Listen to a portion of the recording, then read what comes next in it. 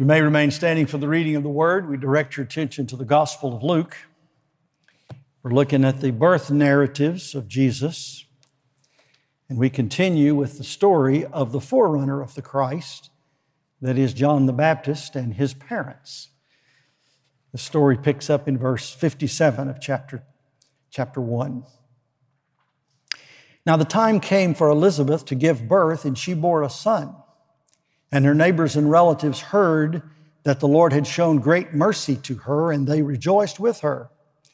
And on the 8th day they came to circumcise the child, and they would have called him Zechariah after his father, but his mother answered, "No, he shall be called John." And they said to her, "None of your relatives is called by that name." And they made signs to the father, inquiring what he wanted him to be called. And he asked for a writing tablet and wrote, "His name is John." And they all wondered. And immediately his mouth was opened and his tongue loosened, and he spoke blessings.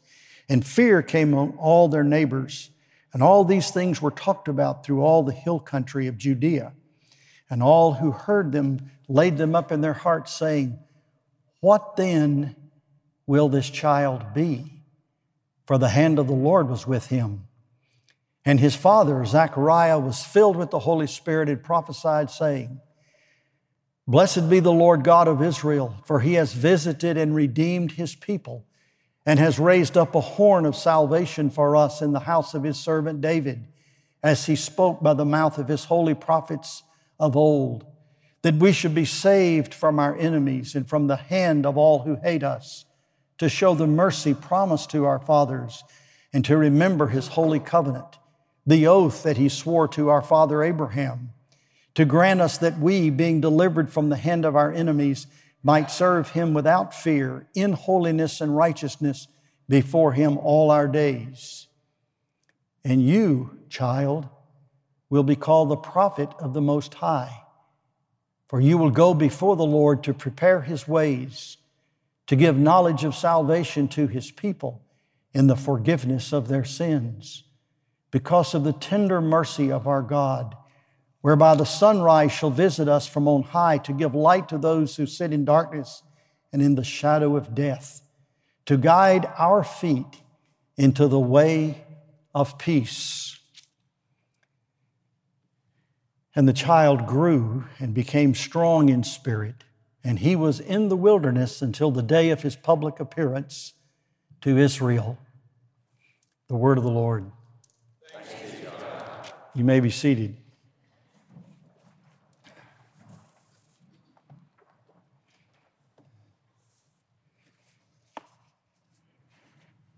The last time we saw Zechariah, he was in the temple. He was one of those rustic priests. He'd come into Jerusalem for his time of service. He was serving the Lord at the altar of incense, raising the prayers and the intercessions of God's people. The angel Gabriel appeared to him. The angel Gabriel knew that Zechariah was one of those people who had lived his life longing, waiting for the Savior of Israel. His prayer had been, "Come, thou long expected Jesus." And the angel said, "Your prayer's been answered." Zechariah had another prayer on his mind that he had probably prayed many, many times, but might have not prayed so often in his older years, and that is that God would give him a child, a son. That prayer was answered. And his wife, they were living in the hill country of Judea, south of Jerusalem, she became pregnant. And the scripture says for 5 months, she didn't tell a soul. She didn't show herself. And she wasn't showing. But then the time came, and the baby was born. The phenomenal thing was that after Zechariah had his conversation with Gabriel at the altar of incense in the temple of the Lord, the angel had detected in Zechariah a tinge of unbelief, and he was struck speechless, probably deaf as well. And he had gone back, and all this time, almost a year, he had been speechless. During that time, a distant cousin of Mary's, of Elizabeth, Mary, had come to visit. And she too was with child. The problem was Mary was a virgin.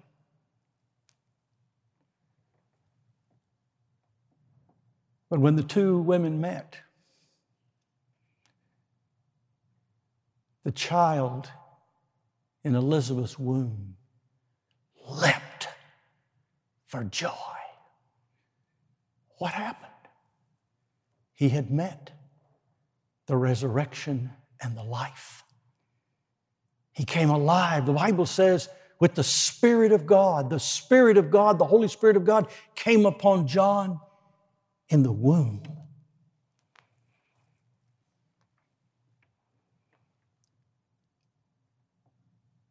Signs and wonders. Special things are happening in Israel. And poor Zacharias, deaf and dumb, was in the house with two pregnant women for a long period of time. I have a feeling this old priest, really spent some time contemplating. He probably sought solace. What is going on? This child of my old age, on his way, soon to be born, and this relative with child, and she's a virgin.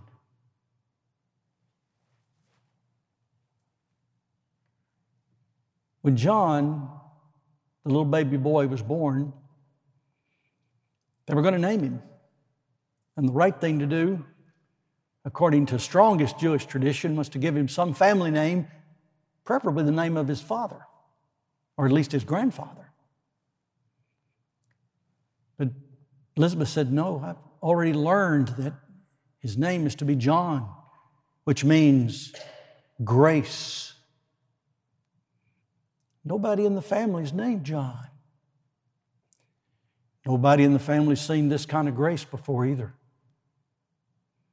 This is the gift, the grace of God to His people. As we've mentioned many times, when God comes to visit His people,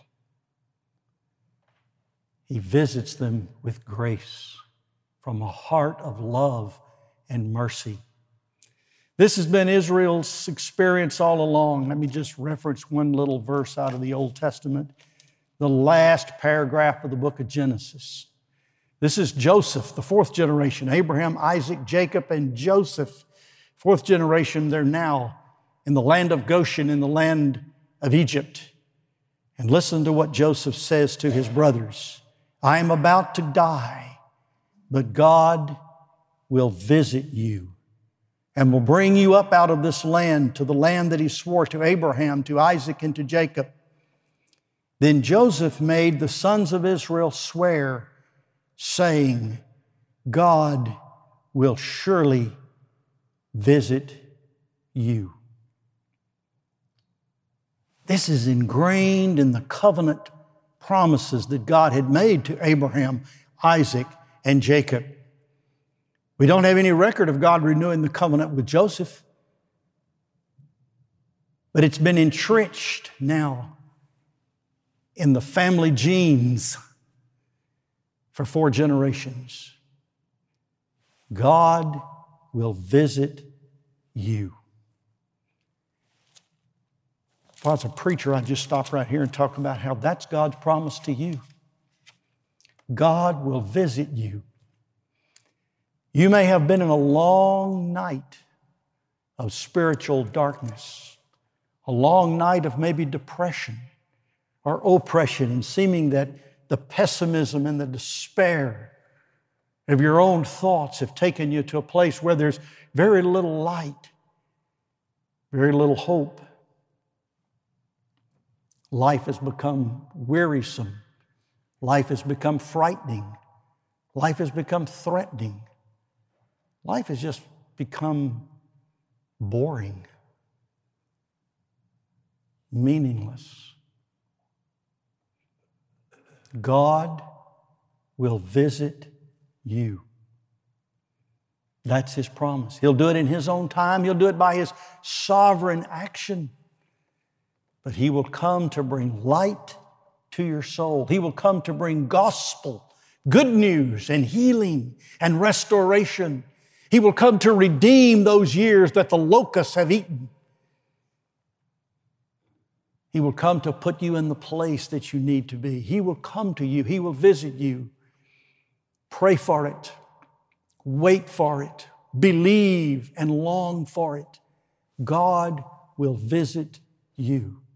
And this is precisely what Zechariah says in his what's called the Benedictus, coming from the Latin translation, which means literally eulogy. He gives a eulogy, a good thought, a good word, a good speaking, a blessing, a benediction. And he gives it to the Lord when the baby is born. They name him John. And the father said, his name is John. They weren't waiting until the day of circumcision to name the lad. They didn't name the lad on the day of his birth. That boy had been given his name from the councils of eternity. That boy was the voice of grace that God had prepared from all eternity past. That boy was going to be a voice. He's prophesied in the Old Testament. We find of the prophecies several places. A voice cries in the wilderness, prepare the way of the Lord. Make straight in the desert a highway for our God. Every valley will be lifted up. Every mountain and hill will be made low. The uneven ground shall become level. The rough places plain. That's a voice. It's a voice crying in the wilderness, and that was a direct prophecy of the ministry of John the Baptist. In verse 5 of chapter 40 of Isaiah says, and the glory of the Lord shall be revealed. Who's the glory of the Lord? Christ Himself, when He said, glorify me with the glory which I had with thee before the world was. The glory of God is the face of Jesus Christ. And the Bible says, the glory of God shall be revealed, and all flesh shall see it. There'll be a revelation, a universal, worldwide revelation of gospel proclamation of the glory of God in Jesus Christ. And John was going to be the first preacher of it in his generation. And the mouth of the Lord has spoken.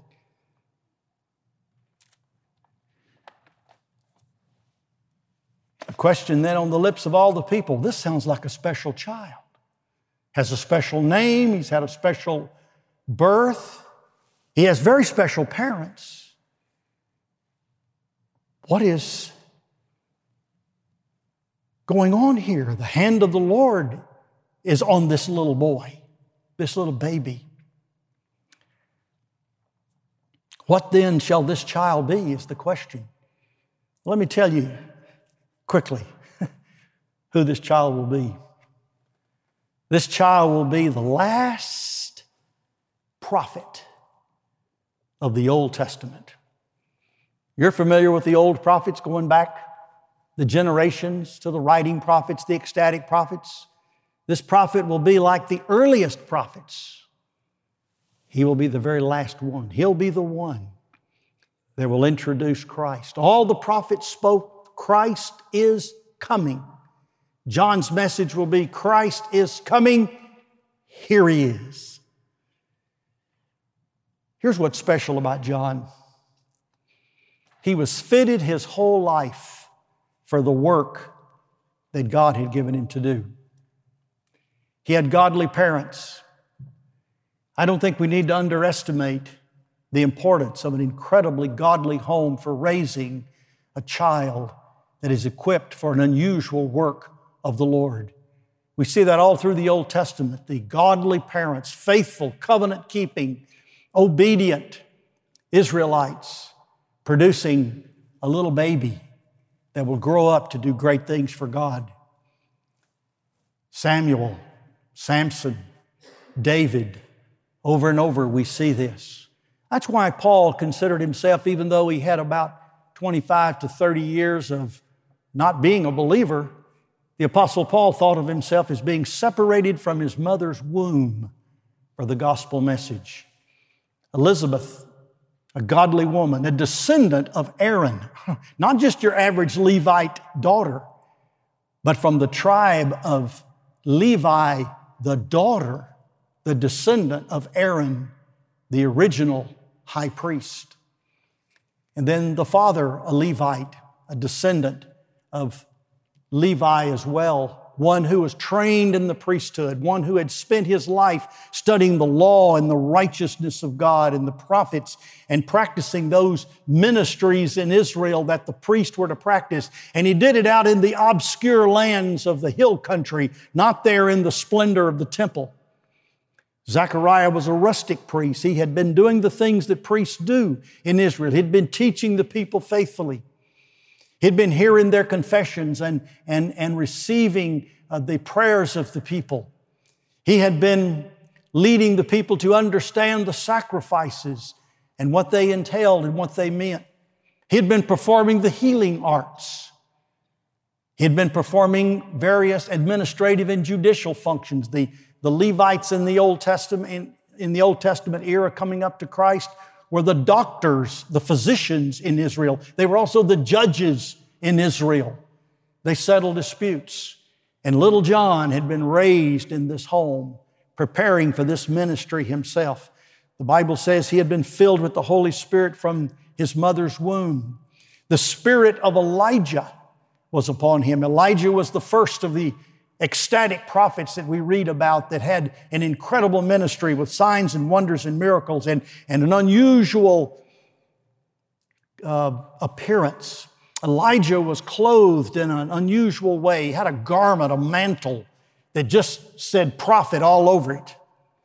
In fact, the mantle is the symbol of the prophet in Israel. The mitre is the symbol of the priest, the scepter of the king, but the mantle is the symbol of the prophet. And it was the prophet's mantle, Elijah, that was shared then and given to Elijah, his successor. And there's been a sense in which the camel's hair, the garment that the prophet wore, especially the rustic prophet, the prophet that was out among the people, it said something before the prophet ever opened his mouth. This is a man of God, clothed with righteousness, clothed with power, clothed with the Holy Spirit. And that was Elijah, and that was John. When John came, the Scripture said that he was in the wilderness until the day of his public appearance. Interesting thing about John. Probably around the age 20, maybe late teens, around age 20, he moved into his own residence. He moved into his own place, and his place was a place of study, a place of solitude, a place of rest, but also a place of energizing, a place where in solitude and in privation and desolation, his soul was cleansed and purged. He was down to the bare necessities of life. He was not in the temple, he was not in the palace, but he was in the wilderness. Boy, if there's any place that'll get you ready to minister, it's the wilderness. Just ask Moses. Just ask Jesus. Just ask John. And after having been in the wilderness at age 30, when the priest began their ministry, he comes forth. But he comes out of that unique genre of prophets who were not just preachers and proclaimers, but they were trained in the priesthood. Isaiah was one of these people. Jeremiah, Ezekiel, the great writing prophets were priests. But then they took on the call and the special ministry of prophet. Priesthood was a matter of inheritance. If your dad was a priest, your granddad was a priest, you were a priest, but not prophecy. You didn't have to be the prophet nor the son of a prophet to be called of God to deliver a special message. And here's the message that John delivered. He delivered a message of hope. It was a message calling upon the people to repent of their sins. But the broader implications of the message are this: the expectation in Israel that God would send someone who would politically deliver little Israel from the various yokes of bondage that they had been under the Persians and the Greeks and now the Romans. The theme of deliverance and saving and rescue is the theme of Israel's salvation. But it was far more than just a political deliverance. By the way, it is a political deliverance. If you don't think God Almighty one day is going to deliver us from Babylon, Rome, and Washington, D.C., you don't understand the Bible. There is a real political and cosmic deliverance that God has for His people. One of these days, He's going to break all the shackles of sin that oppress us not only personally and individually, but corporately and nationally, and deliver us into the kingdom of His dear Son. And all the other kings of the earth will be flattened and fallen. Oh, John has that message to preach, and he preached it to King Herod, and it cost him his head. John died a martyr's death for preaching to the ruler of his day. But the real truth, the real message that drives home to the hearts of God's people throughout the generations is He's preaching the message of salvation and deliverance, and it's Christ. And I'm out of time, but I'm not out of sermon, so let me go for just 1 minute, if you will. This great Benedictus that Zechariah brings to us, if you'll notice it very carefully, the first half of it, in your scripture there from verse 68 down through verse 75, is talking about not John, but Jesus Christ. Blessed be the Lord God of Israel, for He has visited and redeemed His people. He has raised up a horn of salvation in the house of His servant David. That's Jesus Christ. Zechariah didn't start his Benedictus praising the Lord for the birth of his little boy, thanking God for John. No, he began his benediction doing what his heartbeat told him he should do. Praise God for Christ. Praise God for Jesus, the one who was to come. For we shall be saved from our enemies and from the hand of all that hate us. And God has kept His oath. And here's the point of it all, verse 74. In order that we, being delivered, might serve Him without fear in holiness and righteousness before Him all the days of our lives. And there's a point to it. It's that we might serve Him. Did you ever read carefully in the story of Egypt's deliverance under Moses of why God delivered His people? I would ask for a show of hands. Ask me, why did God deliver His people? In order that they may keep my Sabbaths. In order that they may worship me. That's what the fourth commandment's all about. The Sabbath commandment is the Lord's Day commandment. It's the commandment to worship the Lord and to serve Him. And you can't do it in this vile, filthy place of Egypt. You've got to get in the wilderness. You've got to get all other gods out of the way. You've got to remove yourself from the land of idolatry and come into the place that God has occupied and where God meets us. And God called His people out of Israel that they may worship and serve Him, be His people and keep His Sabbaths. And that's what God's done for us. He's rescued us in order that we might serve Him in righteousness all the days of our lives. Are we serving Him?